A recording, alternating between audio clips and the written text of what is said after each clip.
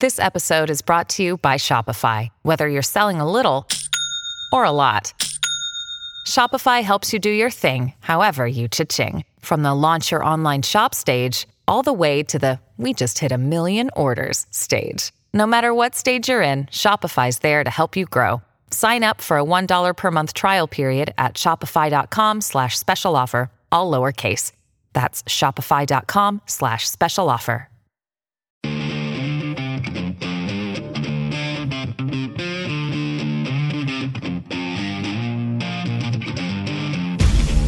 Lock and load.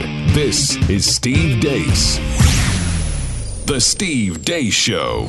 And greetings. Happy Monday. Thanks for tuning in here today, live and on demand on Blaze TV, radio, and podcast. I am Steve Deace. Todd Erzin, Aaron McIntyre are both here with me. If you would like to join us, let us know what you think about what we think. Steve@stevedeace.com. That's how you can email the program. DEACE.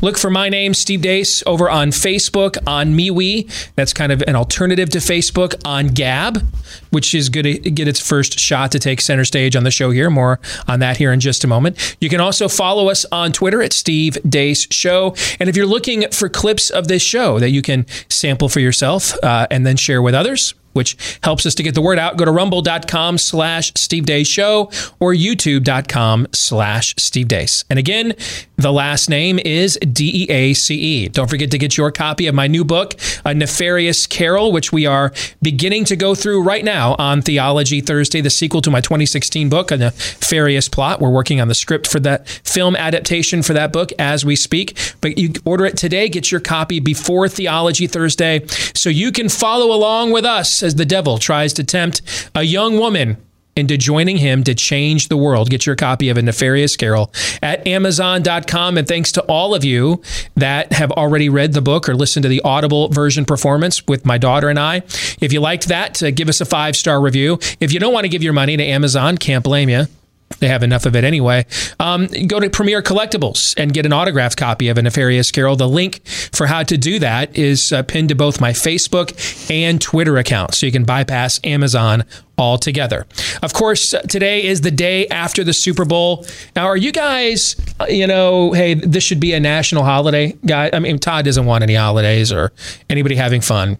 I mean, Todd just wants everybody to sit around and turd tweet David French and Jake Tapper all day. So, Aaron, let me ask you, what do you think? Do you think it should be a after the holiday? 6 hours of winter driving that I endured yesterday? Yes. Yes? Yeah. You did all that winter driving on Super Bowl Sunday? Yeah, we slipped down to Kansas City. We couldn't see our way back. Well, glad you came back here safely. All right, Todd, I know your answer. No, correct? Correct. All right, that's pretty much Todd's answer on it. What question would you say yes? Going to be one of those days? Yes. Yeah. All right. So it's a mood. Yes, indeed. It's a state of being for Todd right now. Did you enjoy the Super Bowl commercials yesterday, Todd? They were all right. The Toyota. Wow. You wonder if they understood what they were doing with that commercial. Yeah. It was just fantastic. Yeah, that was a fantastic commercial. But we got a Nick Saban from Todd. That's about as cheerful as you are these days, is it not? Well, the commercials, I don't know. When's the last time you said that was just a great commercial thing? It's more of a novelty. A few years ago when they decided to go ahead and honor dads, I thought that. Do you guys remember that one a few years ago? It was the year after they went all rainbow flag, and there was a bit of a backlash. And so the next year they came back and went like, dads are great, and had the Paul Harvey, God made a farmer ad. You remember that? I do. That was a pretty good year for commercials. This year was pretty underwhelming. You mentioned the Toyota ad. I thought that was clearly the best ad. I thought in terms of creativity and everything, the Rocket Mortgage, the second ad, are you sure or are you certain? That was a big budget ad with some cool pop culture. Tracy, is it Morgan? Tracy Morgan. Yeah. That's more of what we have come to expect from Super Bowl Sunday ads, except the last few years, it's been all political messaging one way or the other instead. You know what I miss? I miss like the grand reveal, big budget blockbuster movie trailer. Remember when we were kids and growing up? That's usually we saw the first trailer for to this day, when the White House got blown up in the Independence Day trailer in the Super Bowl commercial. Do you remember that? I do. I mean, that was the last Super Bowl for the Cowboy teams with Aikman, Irvin, and Emmett against the Steelers, I think, that year. I mean, if we had Twitter and stuff back then, I mean, the word that went viral in a world where we didn't even know what that term meant. It just seems like we don't have those anymore, but hey, bottom line is my 12-1 ticket cashed. I should just do one of these a year. Last year, I got the Nats 23-1 to win the World Series. This year, the Buccaneers 12-1 to win the Super Bowl. I should just try and do one of these a year, right? I think you will. You think I can do that? I'm already on, by the way, in case you want to know. I'm already on a futures ticket. Georgia 10-1 to win the national championship this fall. I've already purchased that ticket. And I'm sitting on Michigan 40-1 to win the NCAA tournament. Iowa 40-1 to win the NCAA tournament. Yeah. All that looked like a pretty good bet about a month ago. It's not looking too good right now. Mm-hmm. But yeah, I'm sitting on those two tickets as well. Michigan, which is ranked number 3 in the country right now, 40-1. This is all to win the NCAA tournament. This, by the way, is a preview of one of the Gab questions. I think the first Gab question. Is it? It is. Which is a good segue. So next hour for our Monday town hall, for the first time, Gab, which we just joined in the last month or so. And so we have a small but growing following there. It's just, I think, about 3,000 people. But I thought, hey, let's get Gab involved in the show. And this is the social media platform. It's kind of a Facebook, Twitter hybrid. It's got a little bit of both. And it's the company that owns all of their own servers. So they've been banned everywhere. So they don't do any censoring from what I can tell at all. Even sometimes when I'm like, but at least though I'm the one that gets to make that decision for myself, right? So Gab is going to do the Ask Me Anything for the very first time coming up in the next hour of the show. So we're looking forward to that. At the bottom of this hour, so did you have time to get those clips with everything you had going on with travel and everything else? Just 2, correct? Yes, just those 2? Correct, yep. Okay. So this is something a few years ago I'd have just dismissed out of hand. Said, I don't have time with everything else I have to do to entertain this. I just don't. Okay. And then I was put through a Russian collusion hoax. And then I was put through a Brett Kavanaugh rape hoax. And then I was told after 70 years of vehement denials and you are tarred and feathered from polite society that UFOs now are real. Right. Also, what's a woman, Steve? And we don't know what a woman is. Thank you. Appreciate that. I mean, we could just go on and on. How about all of the COVID doomsday models? None of them turned out to be true. John Weaver is a blessing of liberty. Yes. Epstein didn't kill himself, right? And then there's the ongoing COVID data gaslighting, which is still going as we speak right now. There's certain masks work better than ever before, yes, Steve. Yes, with certain viruses that they don't work for others. Yes, it's amazeballs. But after all of that, 2017 Steve Deace is dead now. That guy's not dead. I would love for him to return because it was a simpler time, right? When we thought there was some form of filter, we knew the people who did the news hated us. We knew that, but we thought there at least had to be some form of truth in there to be found somewhere, right? Now we're like, what's the news, right? Yeah. So since that's what the last 3 years of my career have been like, you bet your sweet Bippy I spent 2 hours over the weekend watching Mike Lindell's video on voter fraud. All 3 of us did. There's a couple of clips we're going to play of that video at the bottom of the hour. And then I'm going to ask you 2 a simple question about the documentary. Okay. So that's coming up at the bottom of this hour. But before we get to all of that, here's Aaron's rundown of what happened while we were away. What happened while we were away, brought to you by O.J. Simpson. Time magazine's new piece entitled The Secret History of the Shadow Campaign That Saved the 2020 Election is probably more appropriately titled If I Did It, but that one was already taken. The piece, written by Molly Ball, details the fusion of big business, special interest groups, and government officials into a campaign to beget, quote, practically a revolution in how people vote. The piece brags about how, essentially, mail-in voting was the key piece in how the 2020 presidential election shook out, and credited a campaign of the aforementioned actors, most notably the AFL-CIO and Chamber of Congress, in order to change the way people vote. Quote, there was a conspiracy unfolding behind the scenes, one that both curtailed the protests and coordinated the resistance from CEOs. Both surprises were the result of an informal alliance between left-wing activists and business titans, end quote. The story even goes on to say, quote, that's why the participants want the secret history of the 2020 election told, even though it sounds like a paranoid fever dream, a well-funded cabal of powerful people ranging across industries and ideologies working together behind the scenes to influence perceptions, change the rules and laws, steer media coverage, and control the flow of information. They were not rigging the election, they were fortifying it, end quote. In completely unrelated news, lefty blue checkmark Chris Jackson tweets a photo of Joe Biden sitting in a pew from months ago and says, quote, our POTUS Joe Biden quietly attended church this morning. He didn't mean tweet, he didn't golf, he didn't gaslight. What a change. In further unrelated news, why people believe the conspiracy theory that the government is being run by a band of pedophiles. Police in Washington, D.C. have arrested Ruben Veristigi, a former senior digital strategist for the Senate Republican Conference, on charges of distribution of child pornography resulting from a time span that allegedly included his time at the Senate Republican Conference. Veristigi also spoke at the 2013 March for Life event in D.C. and becomes the most recent allegedly right-of-center figure to be wrapped up in sexual misbehavior following John Weaver, former John McCain strategist and Lincoln Project co-founder, whose predatory behavior was exposed last week.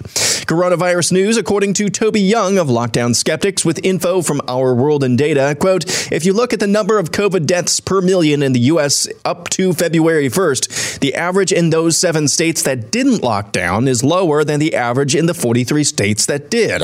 And then there's the curious case of the invisible influenza. According to the CDC, exactly 1 year ago, 54,982 flu tests were reported from the previous week, with a 31% positivity rate for 16,394 positive specimens.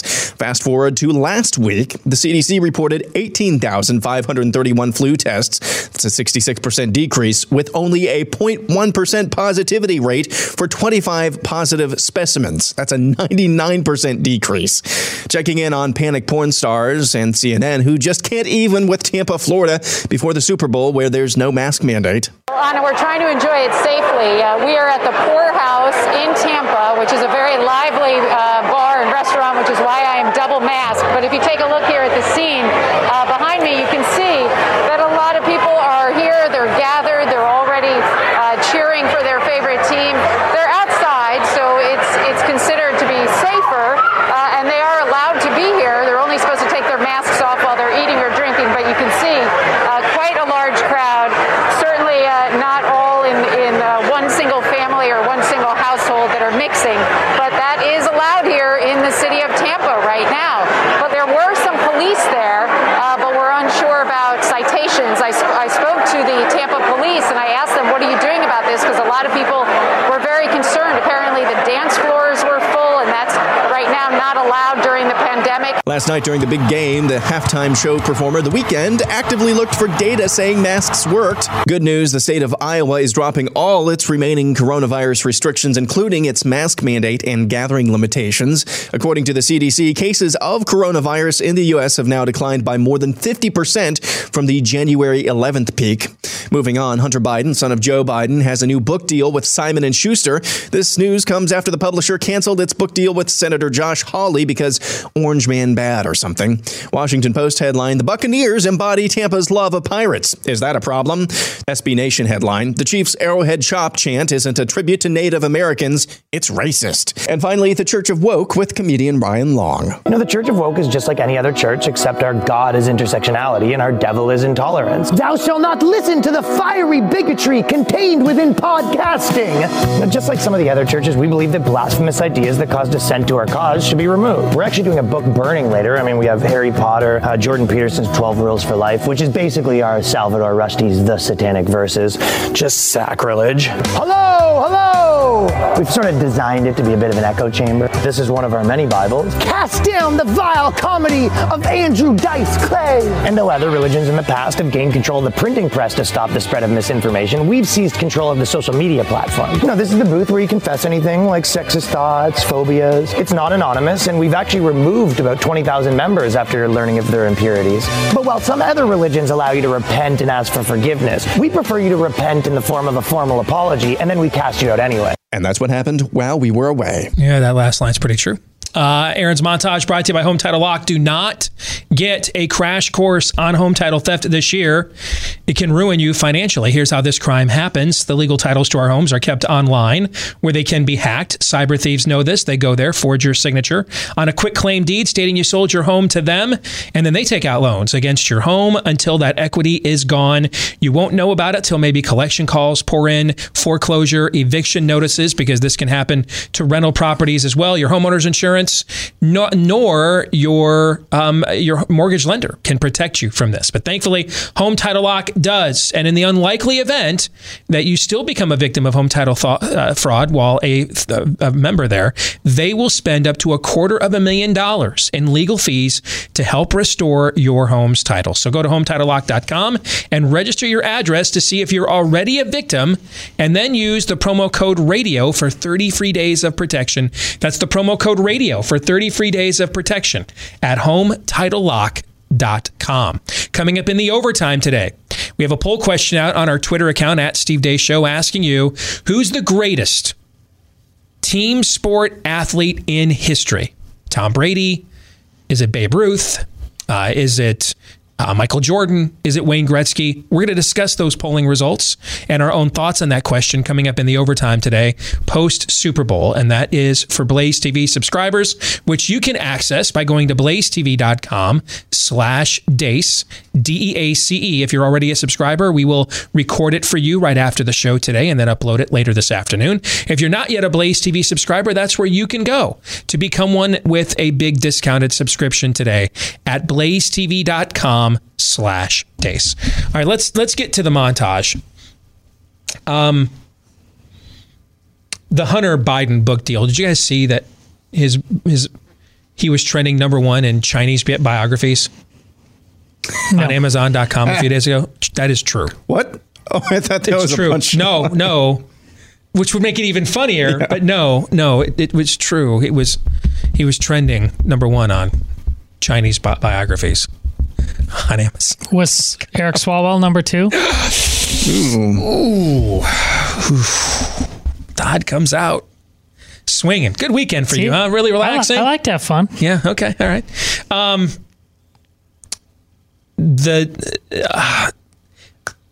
The invisible case of influenza. We are going to discuss that more in depth tomorrow on Fake News or Not, because we're going to get into some of the objections that are being raised at me pointing out these numbers, which I knew these objections were coming. I was not blindsided by them. I asked this question in order. It's called begging the question. I asked this question in order to bring these potential objections to the forefront. And we're going to tackle those tomorrow on Fake News or Not. Make sure you do not miss this, because they're all full of bunk, as is most of what you have been told in the last, now going on 11 months when it comes to COVID-19. The lockdowns versus no lockdown states graphic that Aaron showed, what have we said on our show for months now? Lockdowns don't work, but they do kill. They don't work, but they do kill. But we have to, I think, park it at the story that Aaron pointed out over the weekend. Was it The Atlantic that wrote this piece? Time magazine. Yeah, Time. Thank you. They all just they all look the same to me. The brazenness of this, and it reminds me of when the whole Russian collusion story broke, and did they spy on Trump or not? And I predicted they would eventually devolve from no, we didn't do this to yeah, we did it, but we had to because Trump was just that bad, right? That's essentially the tactic taken in this piece. It is linked up on all my social media accounts. You all need to read this for yourselves. When was the last time the Chamber of Commerce and the AFL-CIO agreed on anything? But they did agree on Orange Man bad. And what this piece lays out, and as Aaron pointed out in his montage, true OJ, if I did it, or better yet, yeah, we did it style. What it lays out is actually what I have described as what I mean by voter fraud and stealing an election on this show. And I used a line. It's a famous saying, treason never prospers. What's the reason? Because whenever treason prospers, none will dare call it treason. Voting fraud never happens. What's the reason? Because whenever voting fraud happens, none will dare call it voter fraud, right? Right. That's what this is. This is a harmonic convergence of elite sectors all conspiring together for a desired outcome. And it's and they control both ends, the supply end and the demand end. You have nowhere to go for your grievances to be heard. Your cases will get thrown out. Or we'll put them off and the Supreme Court will listen to them in February after the election is over and a new president is sworn in. No media will cover it. If you try to use alternative or social media to address it, you're banned. There's nowhere for you to go for recourse. Thousands upon thousands upon thousands gather on January the 6th to have their voices heard. A fraction of those people act out. And it appears, based on the arrests that have not occurred and the evidence that has not been brought forth, the level of their acting out greatly exaggerated. But we also can't deny that a fraction of those people did act out. But now, the whole bunch now. You're all insurrectionists. That's how you pull this off. Meanwhile, with it, did you read the whole thing? Yes. Because I almost paused several times, but I forced myself to keep. They're in the bottom quarter. It actually admits they were fully prepared to incite their own riot. They say it out loud. Yes, it does say that. It does. And it's a common communist trick. It's really an edict from hell. And communism is a demonic, satanic worldview. But you accuse your enemies of doing what you're doing. And it just connects every dot and lays it all out. Now, it does it in a very triumph of the will type of narrative. And I've just given up the ghost of trying to withhold making Nazi references. I've just decided I'm just going with it now. Okay. It does it like that. Yeah, it does. That book up there, that's how it does it. Nefarious is somewhat patterned after that. I just didn't think it was great to tell you guys as a preemptive marketing tactic. Well, one of the things I kind of did was pattern this after a Nazi propaganda film where, hey, the Reichstag fire was for your own good. You know what I'm saying? That's what Triumph of the Will is. It's an infamous propaganda film from the early rise of the Nazi Party in Germany, the early days of the Third Reich, to make it seem as if everything that they were doing was your own good. It's full on-board Ebony Maw. You may think this is suffering, but it is your salvation. That's what this article does.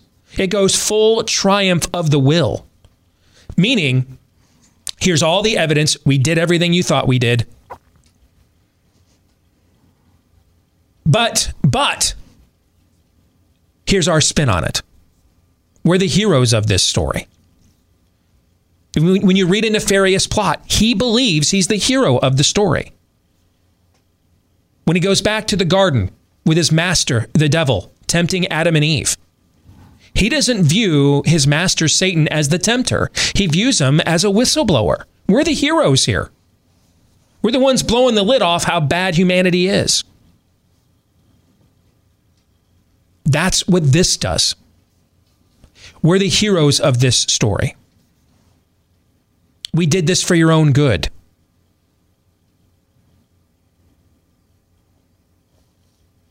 The fact that it is still up there, they're proud of this.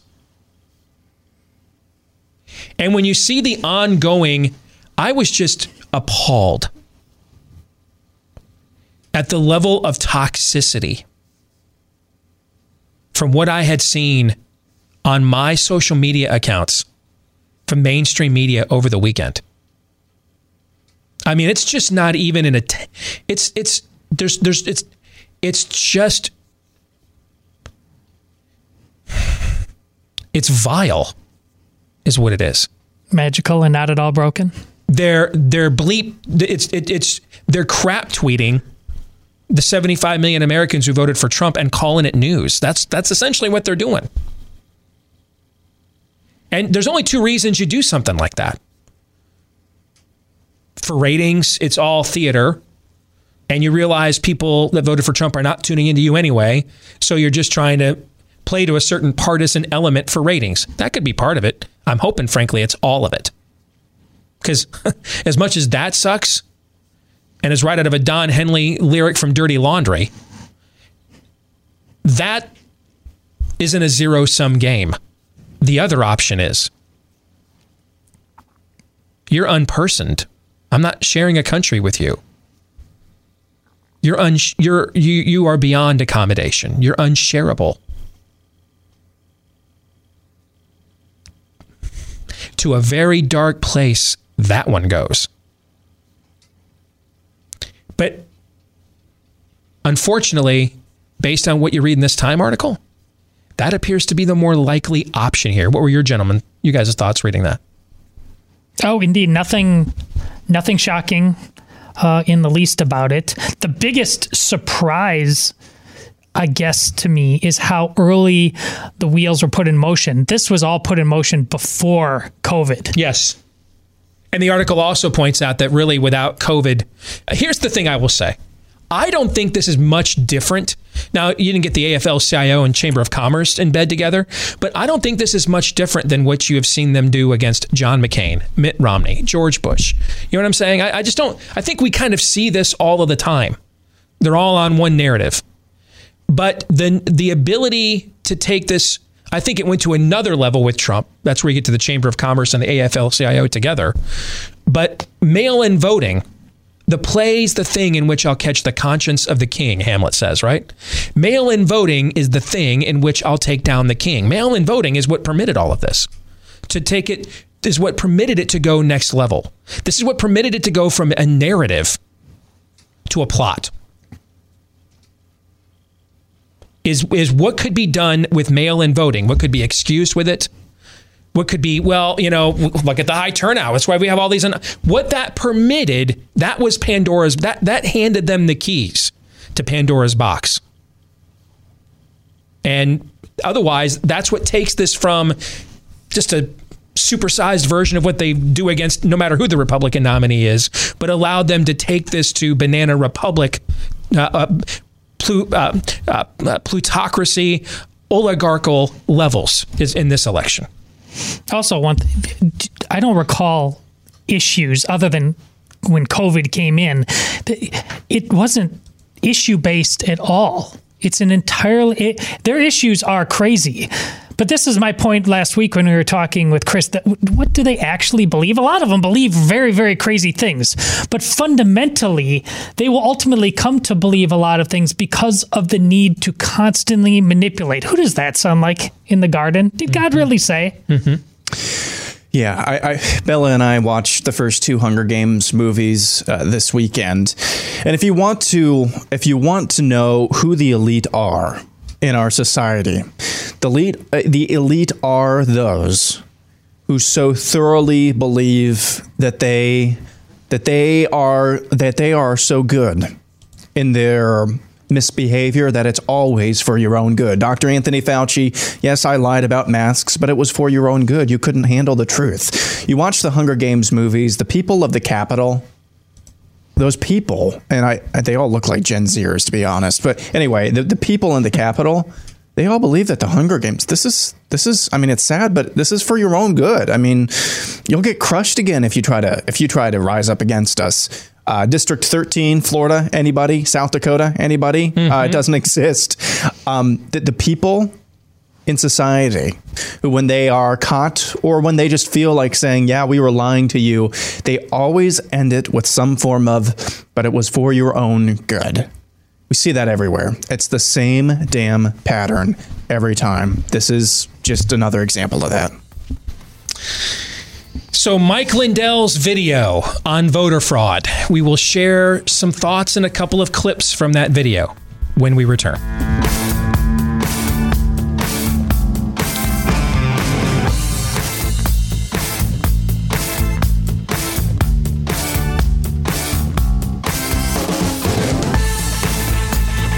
So Mike Lindell, founder, CEO of the very successful MyPillow company, ardent Trump supporter, put out a video at his own expense. Basically, it's a 2-hour documentary, which he says makes the definitive case that the 2020 election was stolen.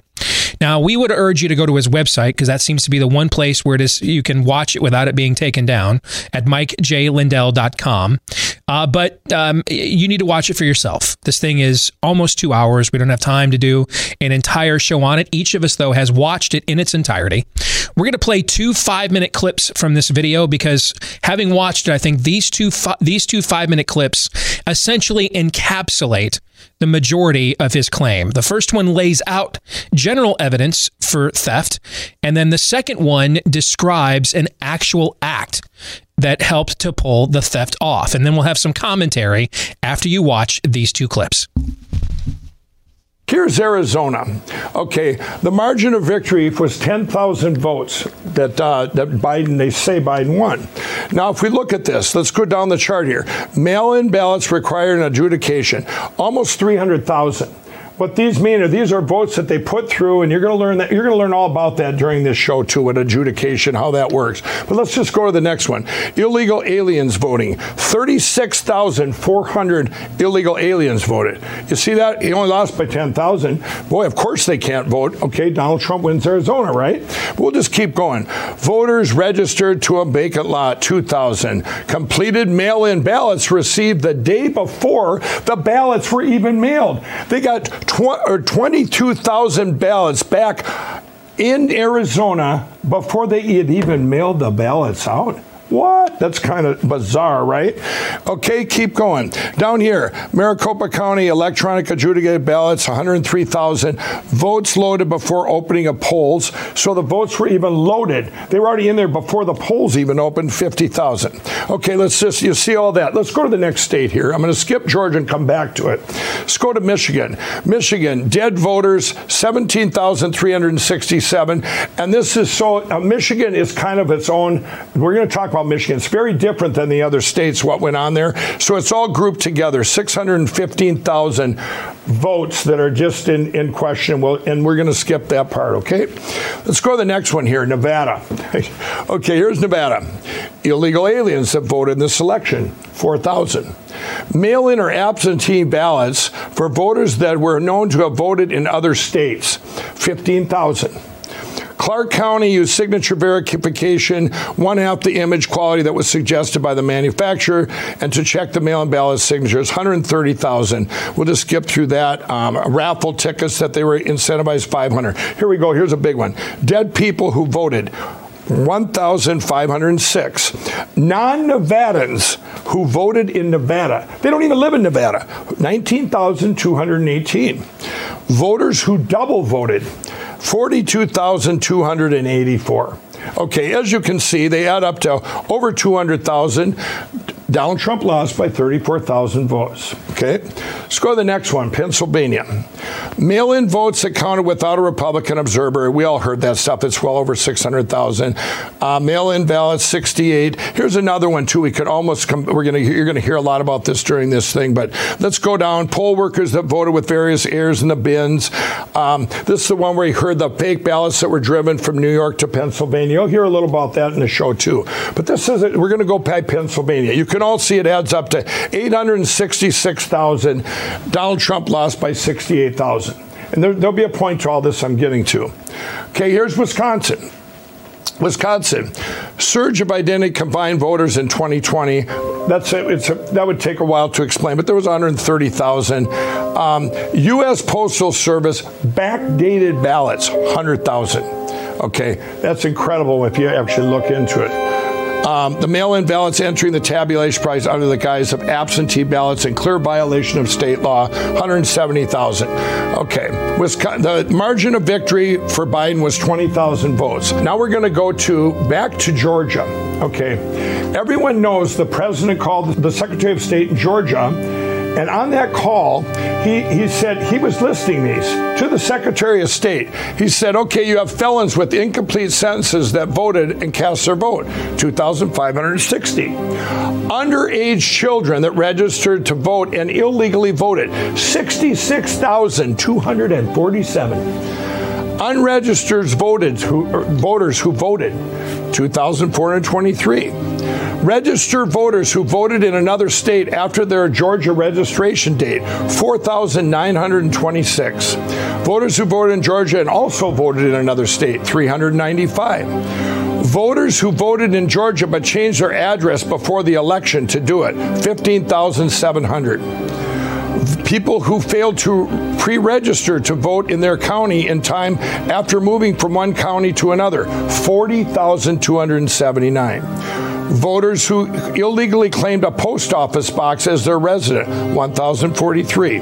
Voters who registered too late to vote in the election, 98. People who died prior to the election, they were already dead, 10,315.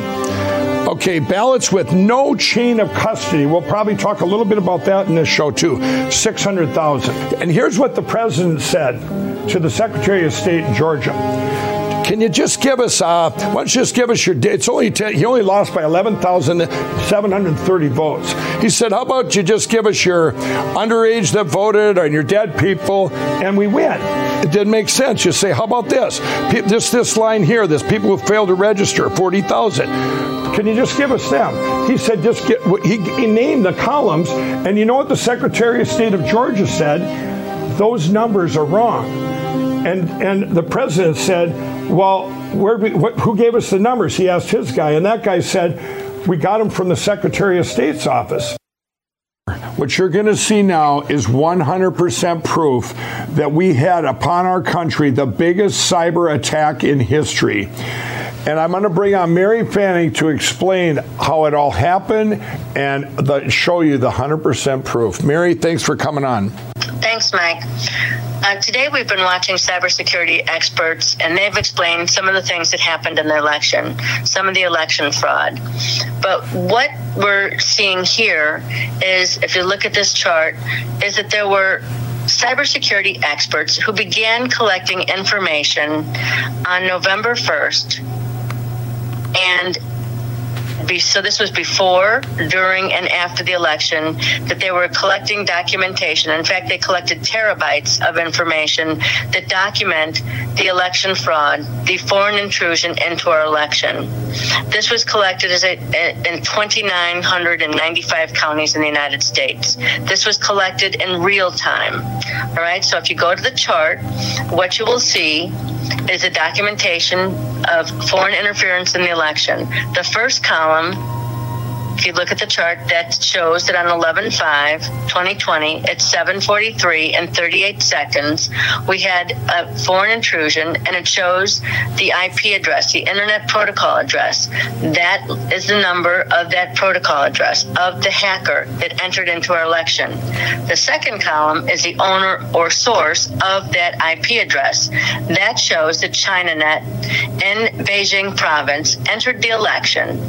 It shows an ID. That is the unique address of a computer. That shows the exact computer using that IP source that entered into our election. The next is the target. That's the IP target. That's the Internet Protocol address of the target. All right?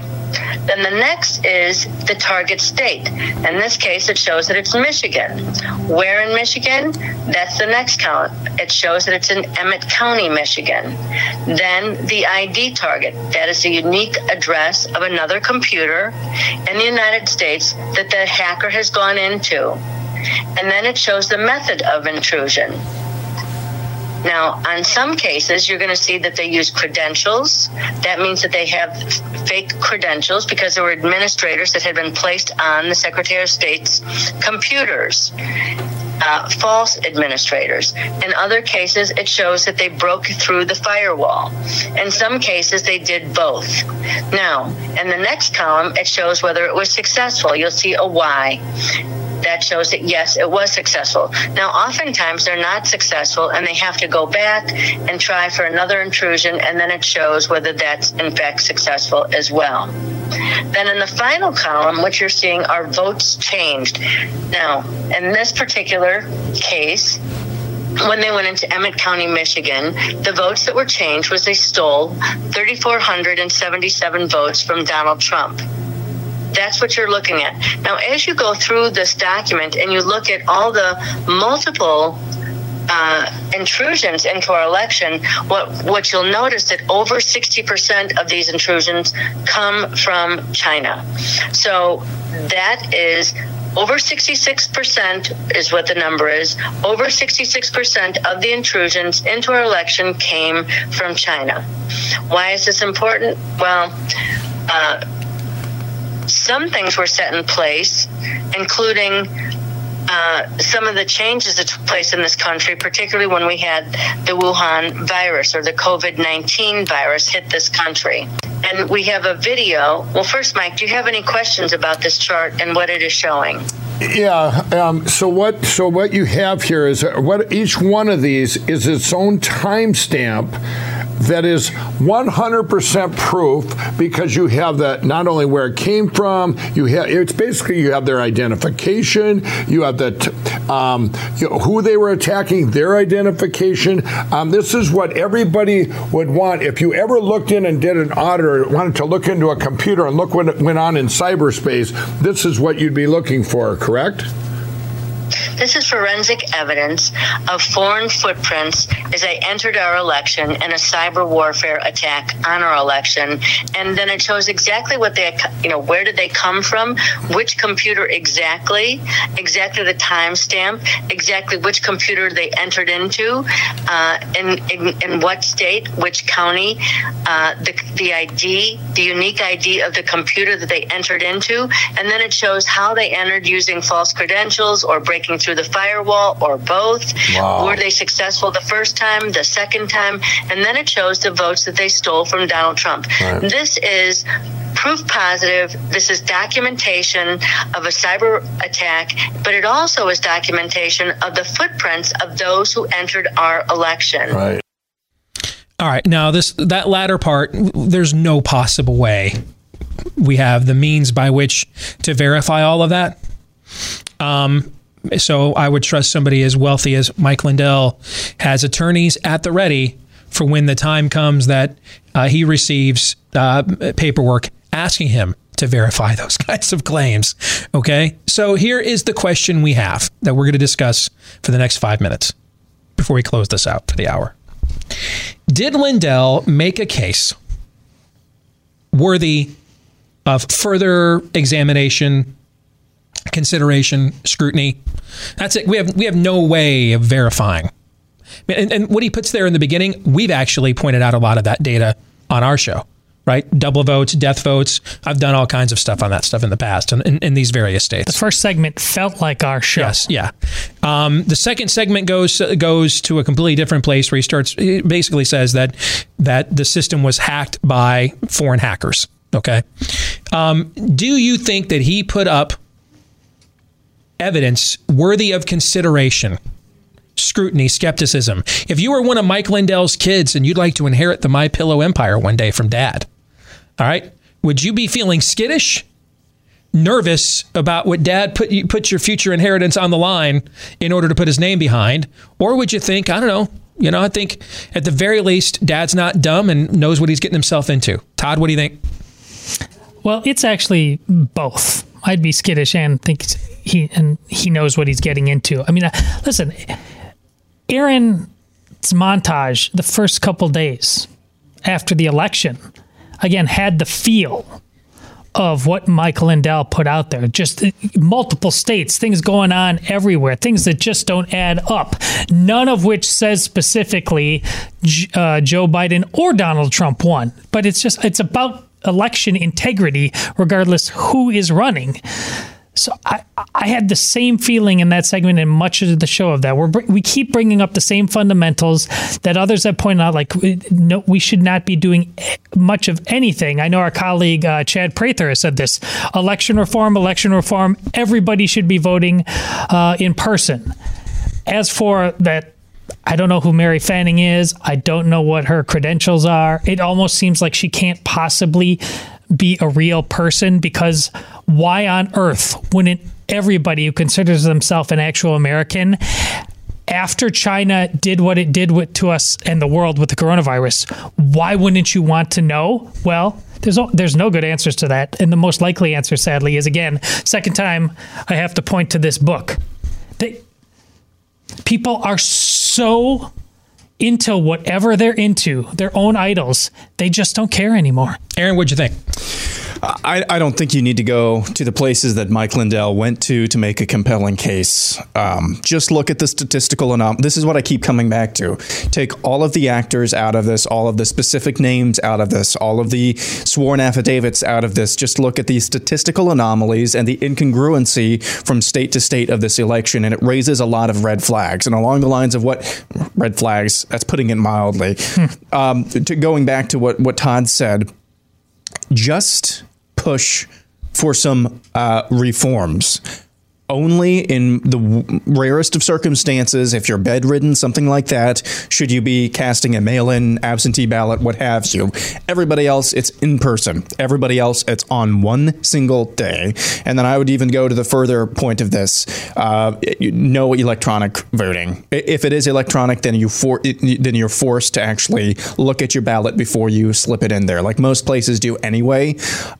So those things like that, I think are excellent are excellent solutions to come out of this, because if you can't even give the 70 plus million people who voted for Trump, if you can't even give them that, then we're beyond reconciliation. Specifically, if you're in a place like Wisconsin, where their legislature just voted, I believe, or maybe it was the court. But if you're in a place like Wisconsin where there's a lot of Republicans in your state legislature, if you're in a place like Pennsylvania where there's a lot of Republicans in your state legislature, if they're not pushing for these types of basic reforms, then they're not worth anything.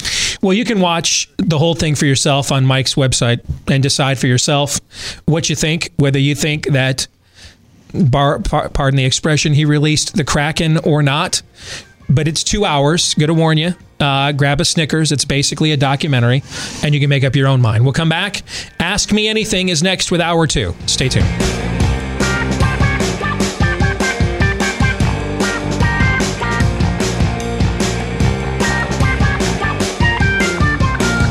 Back with Hour 2, live and on demand on Blaze TV, radio, and podcast. I am Steve Deace. Todd Erzin is here with me, as well as Aaron McIntyre. Let us know what you think about what we think. Steve@stevedeace.com is the email address. That's what happens. Sorry about that. When you drink a bunch of water before you come back from break. Steve@stevedeace.com is how you can email us. That's DEACE. Like us on Facebook and over on MeWe @SteveDeace. Follow us on Twitter @Steve Deace Show. You can follow, like us on Gab as well. You're going to hear more about them here in just a moment. Look for Steve Deace there. And then finally, if you're looking for clips of the show that you can sample yourself and then share with others, go to youtube.com/Steve Deace or rumble.com/Steve Deace Show. And the last name is DEACE. One more time. Also, one more time, if you enjoy the podcast, we appreciate you. Please show your appreciation for us by leaving us a 5-star review if you've yet to do that. Hitting the subscribe button as well if you've yet to do that too, on whichever podcast platform you prefer. The more of those we get, the more likely it is that we get to stay employed, because they help the show to grow. They impress the poobahs here at the Blaze, and they make us feel really good about ourselves too. And thank you to all of you that have left us one of those 5-star reviews already. This part of the show brought to you by our friends over at Omega XL. You know, whether it is back, knees, neck, or shoulder pain. Now, we're not talking about injuries. Hey, you know, I separated my shoulder. Go see a doctor, okay? But if you're dealing with pain in those joints, stiffness, soreness, chances are the underlying cause is likely inflammation. You've got to defeat that inflammation, though, before it causes permanent damage. And that's where Omega XL comes in. Backed by 35 years of clinical research, Omega XL attacks the inflammation that's causing your pain. It's why I use it daily. It's part of my daily recovery post-workout regimen. It's why Todd and Aaron have rarely heard me complain the last few years about soreness and those sorts of things like I used to all the time when I would come in to the office in the morning. If you want to get started as well with those aches and pains, you need to try Omega XL. Let's get you started. Order Omega or go to OmegaXL.com/Steve right now. OmegaXL.com/Steve. Get one bottle, buy one. They'll give you a second one for free. Buy one, get one for free at Omega XL, just like it sounds. OmegaXL.com/Steve, or you can give them a call at 800-844-4888. 800-844-4888. I mentioned Gab for the first time ever. They're going to take center stage here on the Monday Town Hall. They get to ask the questions for this week's Ask Me Anything. Todd, you select those questions, which I do not see ahead of time until, Aaron, you start asking them. And yes, indeed, it was a good week to start this. We'll start with @FoxU, who says, last week you mentioned betting on the Super Bowl. What's your religious perspective on gambling? I was just a little surprised to hear about it. I think, well, first of all, why do you think I need a religious explanation on gambling? What's your religious explanation? What's his name?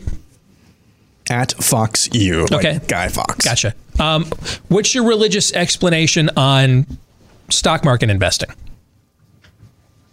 What's your religious explanation on soybean futures? What's your religious explanation on Bitcoin? Gold? All of those things. Starting your own business. Or buying a house, getting a mortgage, right? All of those things would require some form of speculation, correct? Is the outcome certain? No. So any form of speculative market is gambling. It's just some gambling is more equal than others in polite society. Now, where I do think we have a theological case is when we get into situations where the state is openly promoting schemes of idolatry that entangle people. Meaning, I've been involved in efforts in the past opposing expansion of casinos in my own state. Why? Because if you go to Las Vegas, for example, do you guys just take a guess? What percentage of money do you think every year in Las Vegas is sports betting? What percentage of their revenue? What would you say it is? Less than small. 5%. I would say small. Well, you guys surprised me. You're right. It is less than 5%. But by far, what's the most high-profile thing we always hear about Vegas? Sports betting. Sports betting. It is less than 5% of their revenue. Why? Because the majority of the revenue in Las Vegas comes from things that really don't require any sense of analysis or skill whatsoever, but are nothing but just pure unadulterated luck. How many times will it land on red in a row? How many times will it land on black?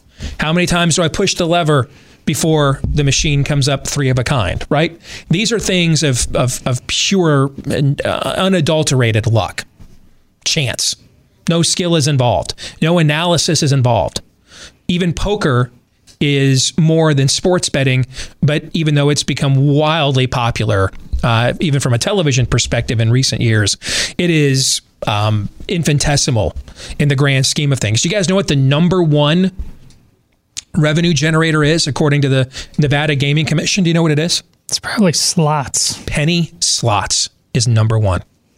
People that just sit there all day long, putting pennies in a slot machine, pulling the lever, hoping something comes up, right? That's why you walk into a casino, they look like they look and they sound like they sound. Yes. It's those things. Yes. So I've been involved in efforts in the past against expanding casinos in my state for that reason. Because to me, those are two totally different things. One is, I'm not much into playing the lottery. I won't say I've never played it, but it's been a long, long, long time since I've played it, because that is a game of random chance. That is a game where no skill is involved whatsoever, and the state is supporting and promoting a scheme by which the hope is that if I keep giving into it, that eventually I will end up with something I didn't earn. That is, in my opinion, a promotion of idolatry.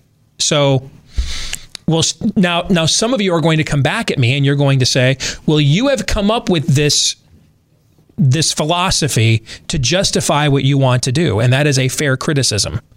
I would actually say, though, that it's because of this philosophy that I feel justified in what I do. It's the other way around.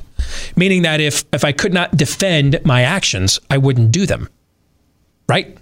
That's my point. Now, you may not like my defense. We've had, over the years, lots of people have attempted to push back on me on this. But you're welcome to. Steve@stevedeace.com. If you think you have a facet of this that I've not considered, then by all means, you're always welcome to email me. I love these conversations. But understand that the same logic that you would apply, we're not talking even about going to a seedy bookie who operates an illegal operation. And so why would I, as a believer with a public platform, involve myself in that? Those are good questions. Mm-hmm. Years ago, I was invited to be the local celebrity contestant for the World Series of Poker in Iowa.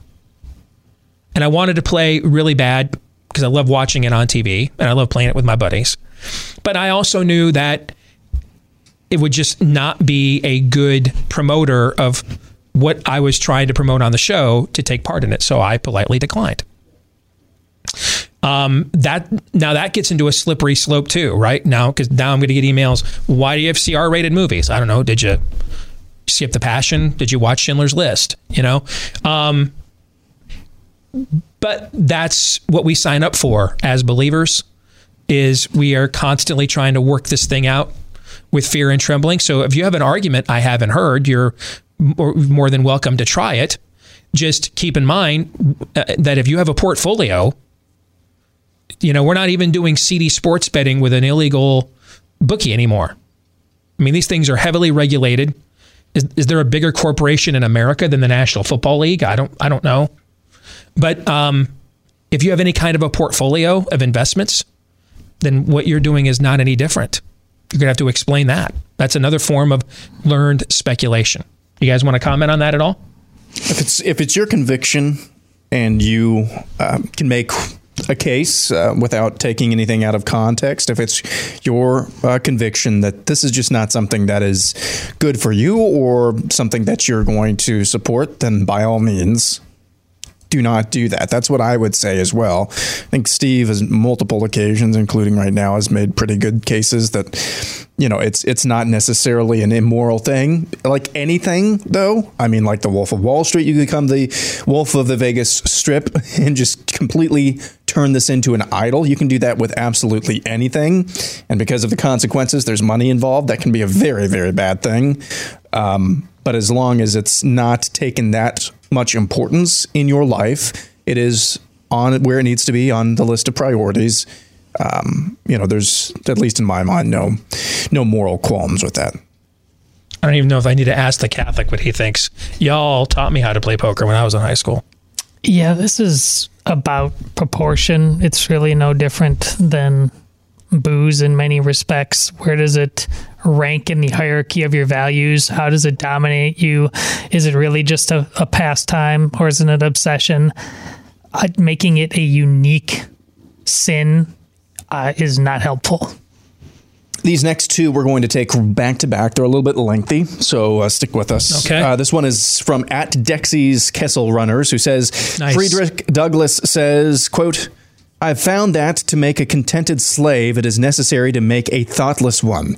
It is necessary to darken his moral and mental vision and, as far as possible, to annihilate the power of reason. He must be able to detect no inconsistencies in slavery. He must be made to feel that slavery is right, and he can be brought to that only when he ceases to be a man. The left has successfully enslaved at least 60% of our fellow citizens based on these standards. And when the battles for education, faith, morality, the arts, and entertainment come, we griped, voted for fools, and surrendered our control. Given those facts, is saving America possible, or is it just now about surviving as second-class citizens in a post-America?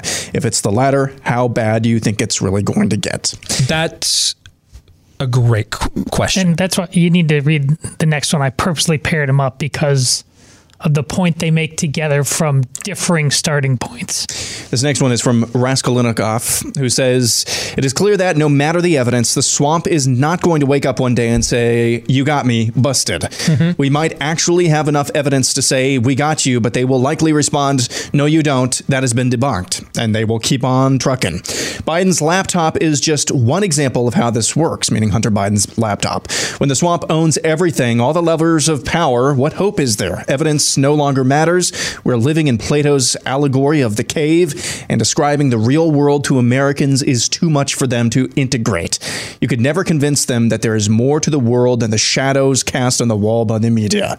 Given that, what is next? Do we have time for a multi-generational approach like the communists took? I just find it fascinating. Frederick Douglass, Civil War, 1850s to 60s. Plato's Parable of the Cave, roughly 400-ish BC. I mean, we're 2,200 years between these two. They're talking about the exact same thing. There's nothing new under the sun. That's exactly what I was going to say. I was sitting at a sports bar in Des Moines, Iowa, the summer of 2011 with Newt Gingrich. Him and I having dinner together. And he's making the case to me, we're the most divided as a people we've been since the 1850s. Doesn't 2011 seem like an episode of Gilligan's Island compared to where we are right now? Sure. Right? The Frederick Douglass anecdote that was shared by the first part of that question is a more eloquent and brilliant point or way of making the point I make in a nefarious plot about what has happened, that critical thinking has been vanquished. I saw a tweet you shared over the weekend, Todd, that epidemiology is a science, like political science is a science.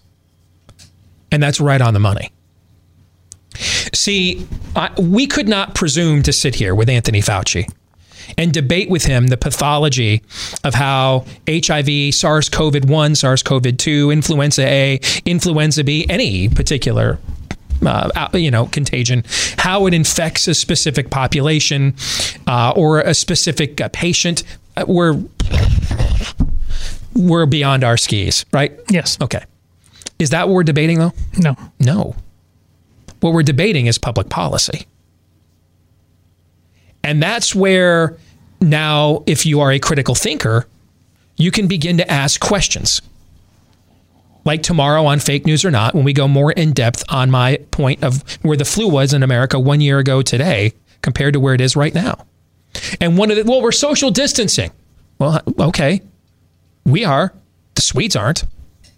Anywhere near the rest of the world. They have, and I'll show you this tomorrow, they have almost the exact same plummeting of influenza A and B. So try again. What's your answer to that one then, Mr. Expert? See, we can do that with critical thinking skills. We can govern ourselves with critical thinking. We know what questions to ask. We can spot which arguments are weak, which ones are fallacies, which ones they're not really sure of, which ones are BS, which ones we need to further scrutinize, which ones we need to go with. We can figure that out. It's why your founders gave us government by, of, and for the people, and not by, of, and for the technocrat, the Plutarch. the oligarch. They came from an era where critical thinking was taught stem to stern. That's been eradicated from the majority of the American mindsets. I was saying to a friend of mine today when I sent him my flu question, and I told him that I don't get to beg questions with people anymore. We used to say you can lead a horse to water, but you can't make it drink. What I have to do in my show a lot of times now, and it's not your fault. You've been conditioned, most of you. We've all been conditioned this way. We've been conditioned to not be able to critically think so that we would just absorb and accept. We wouldn't ask questions. You know, in the previous generations, people who believed like we did wanted to get rid of books like Catcher in the Rye, got rid of them out of the schools because they thought it included or it incentivized critical thinking, being iconoclastic. And then once they got control of the system, what books did they get rid of? Books like Catcher in the Rye, because they thought it incentivized critical thinking and being iconoclastic. And they looked from man to pig and pig to man and back to pig again, and they couldn't tell which was which. Meet the new boss. Yes, same as the old boss. Thank you. Yes.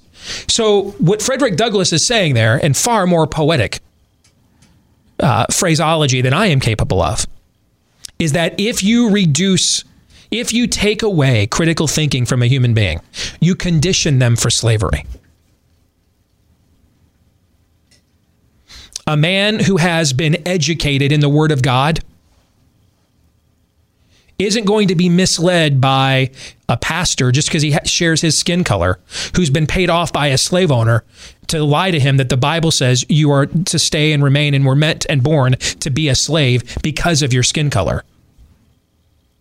A man who's been truly educated in critical thinking is going to say things like that powerful line in, what's that Matthew McConaughey movie I like? Free State of Jones. No man owns another. I mean, I choked up when he said that. That's the stuff a critical thinker says. He's calling you on. He's calling BS on you. I know it when I see it. What we try to do on our show is encourage critical thinking.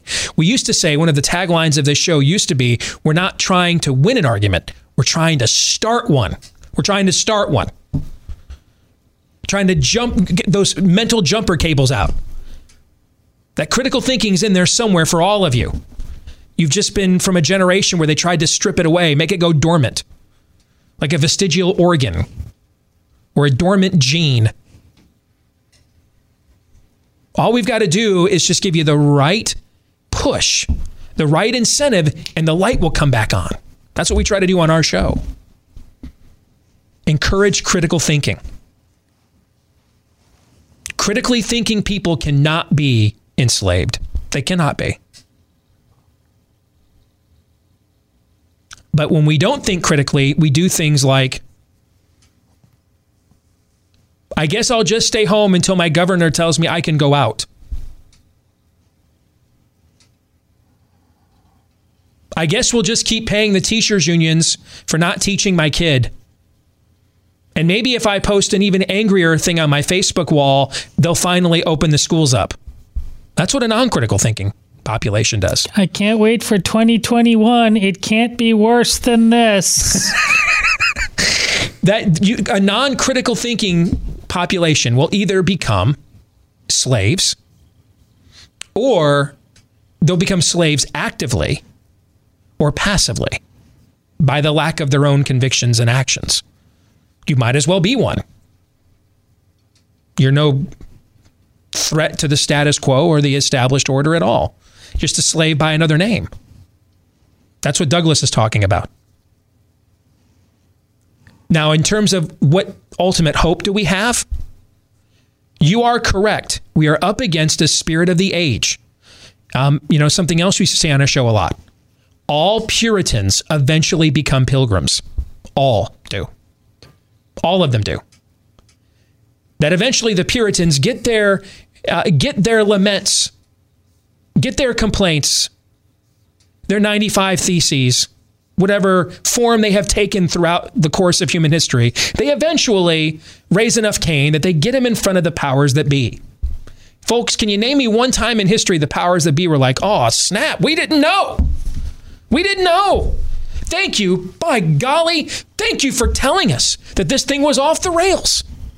We'll get right on fixing it right away. Name me one time in history that occurred. Can you guys come up with one? No. No. It's not how it works. Usually they're like, well, now we know who we need to arrest, or we need to kill, or we need to put in a camp. Thanks for letting us know that you were the troublemakers we've been looking for. Thank you. Puritans always end up becoming pilgrims. You can't pour new wine into old wineskins. You cannot coexist with something that is not interested in coexisting with you. This is a worldview steel cage match. 2 worldviews are going to enter here. One's coming out. And it won't be like a mesh or 49 to 51. Nope. Going to be one winner here. That's it.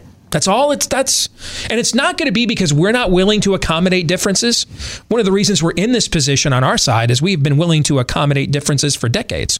And even worse than accommodating these differences, come up with our own conservative counterfeit version of it to show that we're not, haters. But we're beyond that now. We're like John Boehner in the Obama administration, going up to the White House to negotiate a budget bill, but we're coming out empty-handed because I'm negotiating against myself. That's what we're doing. We're like conscience clause. Can we get a conscience clause? They're like, what's a conscience? What is it? They're not going to accommodate us. They're making that abundantly clear. So it's revival or bust. Now, in the meantime, what strategically can be done? What strategically must be done is, we need to create some free states of Jones. Some places where we live and this is not permitted to permeate. And the answer is no. And no, and no. We're not doing it. No is the answer.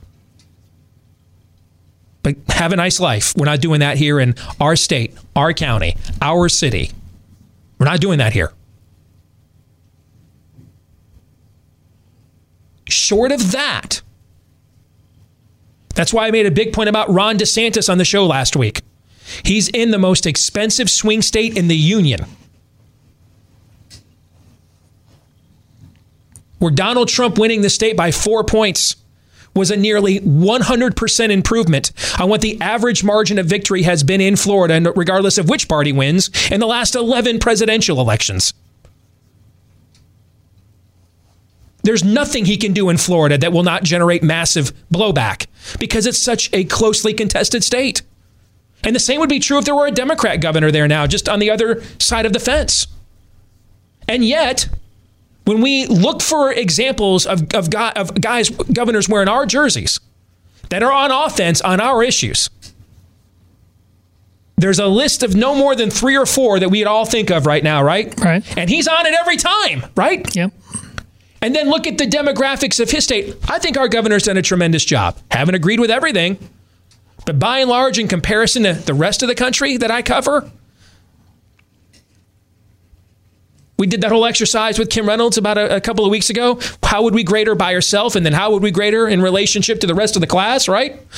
But the reality is she doesn't face nearly the blowback that a Ron DeSantis does. Kristi Noem, whom I adore, doesn't face any. She's in a state, what are there? 3 elected Democrats in her whole state. None of these people face any of the blowback that Ron DeSantis does. So where's the governor of Alabama? Where's the governor of Mississippi? Where's the governor of South Carolina? Where's the governor of Tennessee? Where's the governor of Idaho? Where Democrats are almost unthinkable in large pockets of these states, if not the whole state. The governor of West Virginia, a Democratic presidential candidate, hasn't won a precinct in West Virginia in 8 years. Hasn't won a county in West Virginia since 2004. How in the world is Ron DeSantis outperforming those people? It's not a question of of anything other than will and want to. That's what we can do. Revival's largely not up to us. In the meantime, we can occupy until it comes, if it does. And how do we do that? Have the people we gave our power to use the power we gave them when they're in charge. Short of that, something wicked this way comes. Short of that rumbling you hear, that's the Visigoths over the wall. Short of that, oh, look, it's the Assyrians come to put bits in our noses and lead us back to Ur. Short of that, oh, wow, it's Nebuchadnezzar outside the city gate, and he's got us trapped in a cage, starving us out. Short of that, that's where this is going. They must use the power that we have empowered them with. They must use it. And then they must use it to punish those who would then use their power to punish us. Like DeSantis last week, I will punish big tech. It's not enough to say you cannot do this in my state. I will punish you if you do. Why do we punish our children? To de-incentivize bad behavior, right? Yeah. That's why we punish, period. Otherwise, it's not punishment, it's punitive. That's the difference between a punishment and a punitive. The difference between child abuse and giving and breaking your foot off in your kid's backside is, in one case, you just had a bad day at work. In the other case, he ran his mouth to his mama in ways that was disrespectful. That's the difference.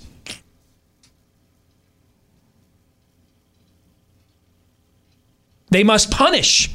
They must use the power they have, and then they must punish so that the other side recognizes there will be a price to pay for going there, for violating the rules of engagement, for coloring outside the lines. There will be a price to pay.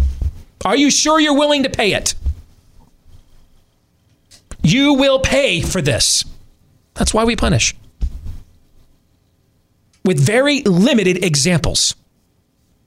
That has occurred in the what's left of America and in the conservative movement and in the Republican Party for the last 30 years. Meanwhile, they're about to boardwalk on the monopoly board on Antonio Gramsci's long march through the institutions. They're almost to the end of the board. We're arguing about how much money, or if at all, to put in free parking. We haven't even started the game yet. Well, get busy living or get busy dying. Culturally, that is. More Ask Me Anything from our new followers on Gab in a moment, right here on Blaze TV, radio, and podcast.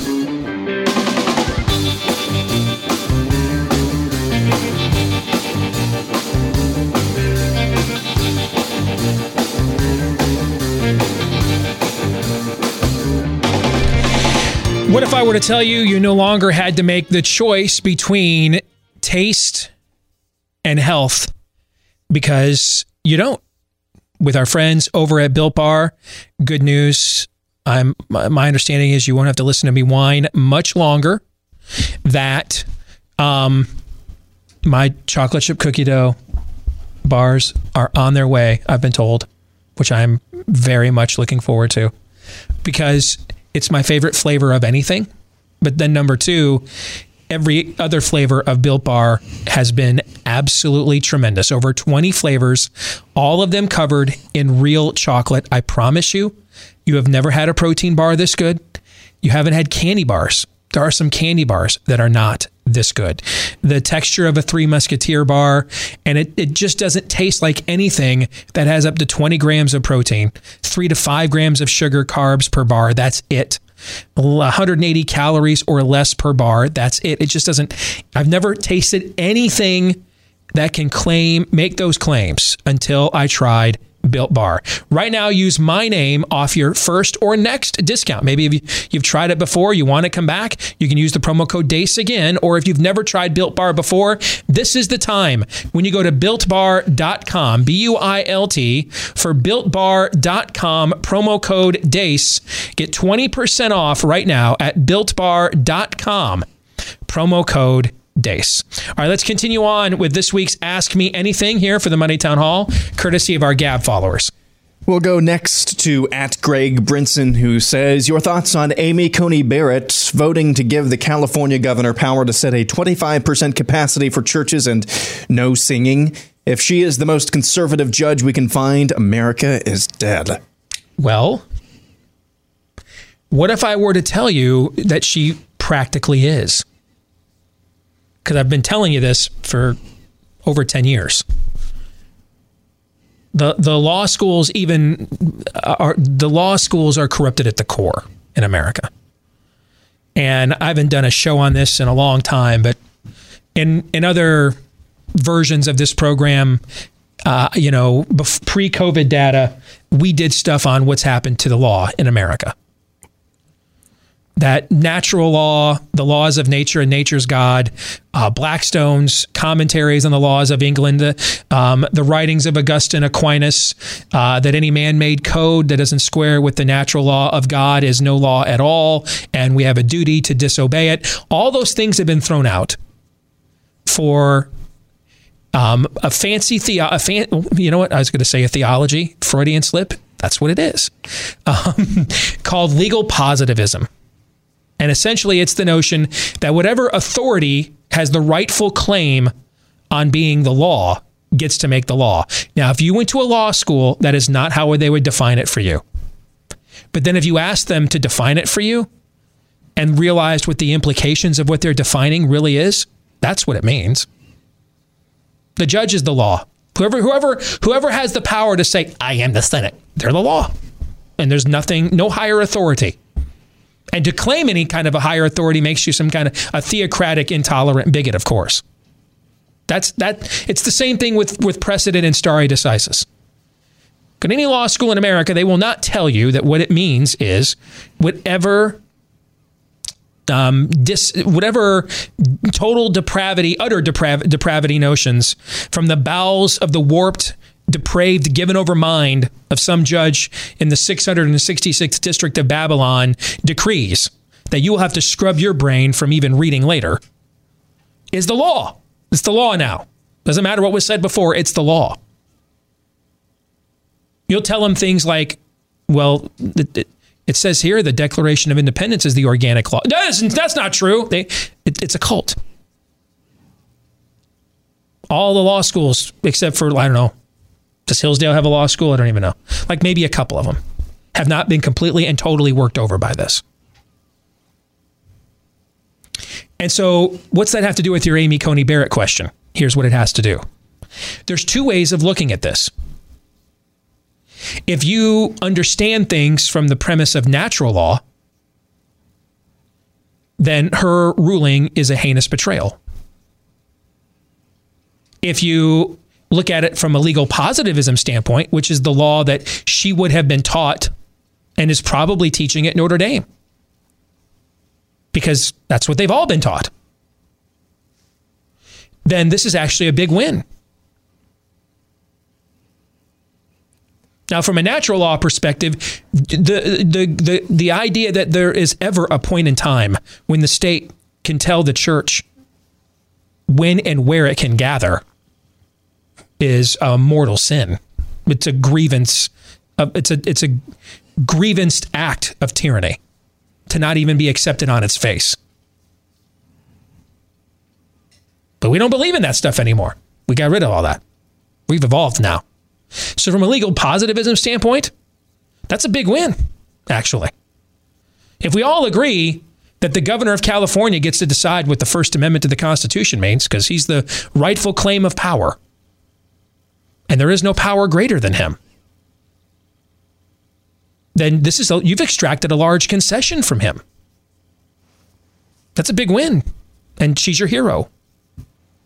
If you understand the law to mean that Gavin Newsom has no such power to do that, and that's why when he took his oath of office as the governor of California, it ended with the phrase, "So help me God," to remind him one more time, there is a power at work here in our government, in our culture, greater than him. Then you ask questions like the one you asked, sir. Unfortunately, you're a unicorn. Most people think this is a big win. And from a legal positivism standpoint, it is. And it's probably about the best you were going to get. She's about the best you're going to get, unfortunately. Now, remember, though, also our friend Daniel Horowitz, when he vetted her record, he liked everything he found in her record except one thing. Do you guys remember what it was? COVID fascism. Didn't like a couple of rulings she had made on that front. So, from a legal positivism standpoint, this is her trying to be reasonable.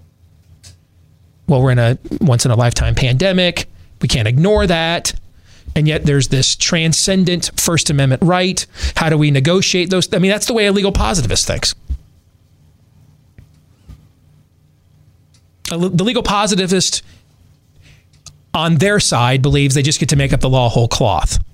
The legal positivist on our side believes that Solomon really could have figured out how to split that baby in half and pleased everybody. That's like Neil Gorsuch.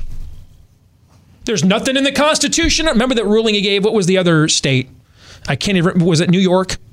Which state was it when he looked at the last church ruling in Gorsuch, literally like a one paragraph summation where he said there is zero zip zilch in the Constitution that says you're allowed to do this. You guys remember this? Was just a few months ago. Yeah. Same Neil Gorsuch, though, who found that it does say in the Constitution that men can become women and we should codify that into law. Same thing. Now, how do you reconcile that? That's a guy who's a legal positivist. Well, we got this new thing, our theories on gender have changed. We've got to evolve. So we got to figure out how we're going to accommodate both of these things. We can split. Again, the legal positivists on the left don't care. They're all Palpatine all the time. I am the Senate constantly, just making it up. So, and then we all are to say, so say we all. The legal positivist on the right believes Solomon could have really split the baby in half and figured out a way to make it work. That's the problem we have. Next question. Moving on, we'll go next to Shredder PL. Some of these usernames, I'm sorry, I'm not going to pronounce them well. Do you think the general public would be more aggressive at pushing back lockdowns, restrictions, etc., if they had not been placated with professional and college sports? To some degree, yeah. Because I think it's kind of worked the other way. In the South, for example, I think one of the reasons I think we would not have seen pushes to reopen in some of these places if it weren't for for example, Alabama football is what stopped Kay Ivey from becoming Mike DeWine. Do you see what I'm trying to say? Yeah. That she's inclined to become like Mike DeWine. But number one, football's a borderline religion in the South. Number two, once we were going to play football, that only begs the question, why can't I go see some games? So I think the tail wasn't wagging was wagging the dog in some parts of the country, and then in other parts of the country, I do think that there was that more of a placation took place. What I mean by that, let me see if I can quantify it better. In some parts of the country, the love of those types of sports forced placation, meaning that it was not even on the table. They weren't going to play. I'm just telling you guys, there is no way the SEC, and I told you this all last year, there was no way the SEC wasn't playing football, even if they were the only one. No way. Never going to happen. Bubba would be shooting the jukebox in about 7 states every day. They were always going to play. That's just the reality of it. They had to come up with a way to justify that. The culture there wasn't going to permit them not to. And then because of that, that's what forced things like, okay, now we'll let some fans in the stands and blah, blah, blah. In other parts of the country, in order to continue on, like where we live in this part of the country, it worked the way you're asking. They had to, to maintain the placation, they had to provide this. So it was the other way around. I think that's what went on in states like Michigan, Ohio, and some of those states. So I think it is largely driven by which part of the country do you live. But I'll also say this. While the ratings for the NFL were good, they dominated the ratings on television every week like they do every year. They did not get like the astronomical lunar landing kind of ratings we all thought they might get because we're all at home. What else are we doing? They didn't get those kinds of ratings. So I don't know that it was as much of a driving force here as maybe people thought. Next up, Cowdog Express says when China invades Taiwan, which I think happens within 12 months, will the Biden administration honor America's word to defend Taiwan when that happens, or will they abandon Taiwan to the Chinese Communist Party? No. No. Moshman 123 says, I see that H.R. 51 has been introduced requesting full representation for Washington, D.C. That means 2 more Democrat senators. Do you think this passes before 2022? No, I don't. I think this is one of those things. Each side has these issues. You know, I've talked about this before. You always know when Republicans are out of things to talk about, they'll come up with new things to vote the death penalty on that has no chance of passing. Each side has their pat them on the head issues, patronizing issues. This is one of them for Democrats. I think it's far more likely that the Puerto Rico thing, in my view, than Washington, D.C. Next up, T. Jacko says, how likely are we to see anything come out of the election fraud cases being presented to SCOTUS at the February 19th conference? Barring an act of God, nothing.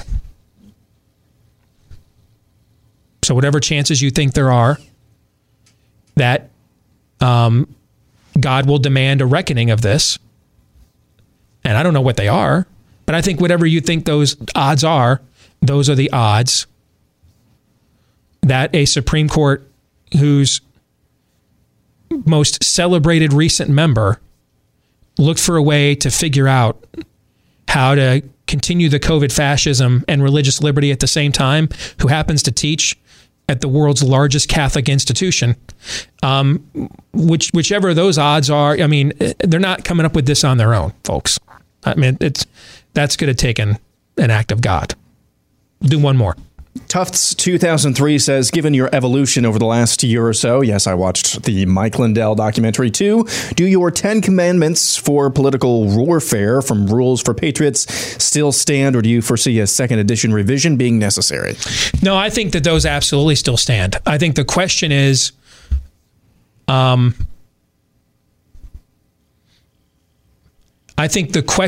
they're applied. That's what changes.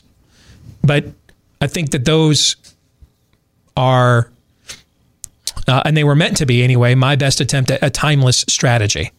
But the way that they are applied, I think, has to be updated and changed depending on what the circumstances are, how technology evolves, things of that nature.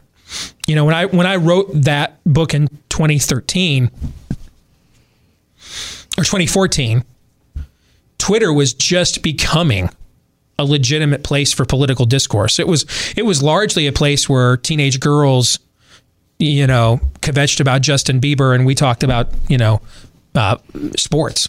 It was just becoming a place of mainstream political discourse back then. So some of that may need to be updated. And, one of the things we also are concerned about when it comes to things like Twitter and Facebook and everything else online, the amount of time our kids are spending in front of a screen, the content that they're exposed to when they're on those screens as well. That's where our friends at Annie's Kit Clubs come from.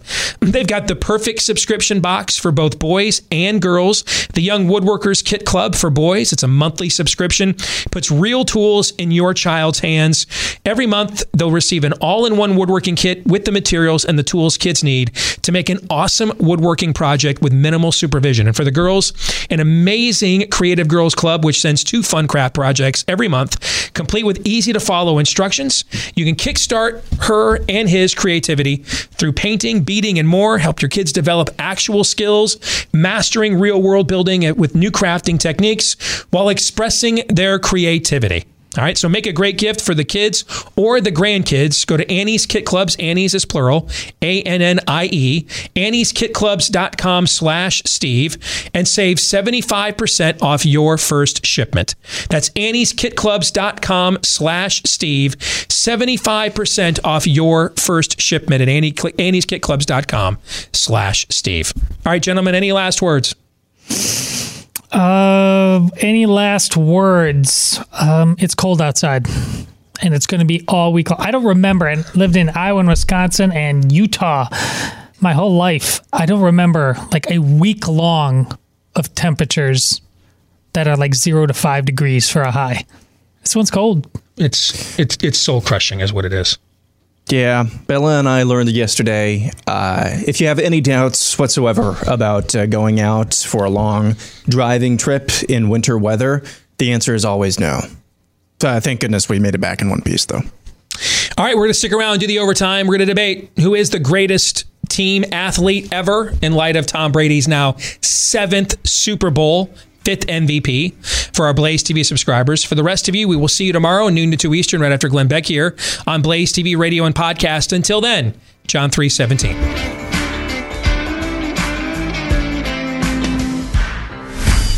This is Steve Deace on the Blaze Radio Network.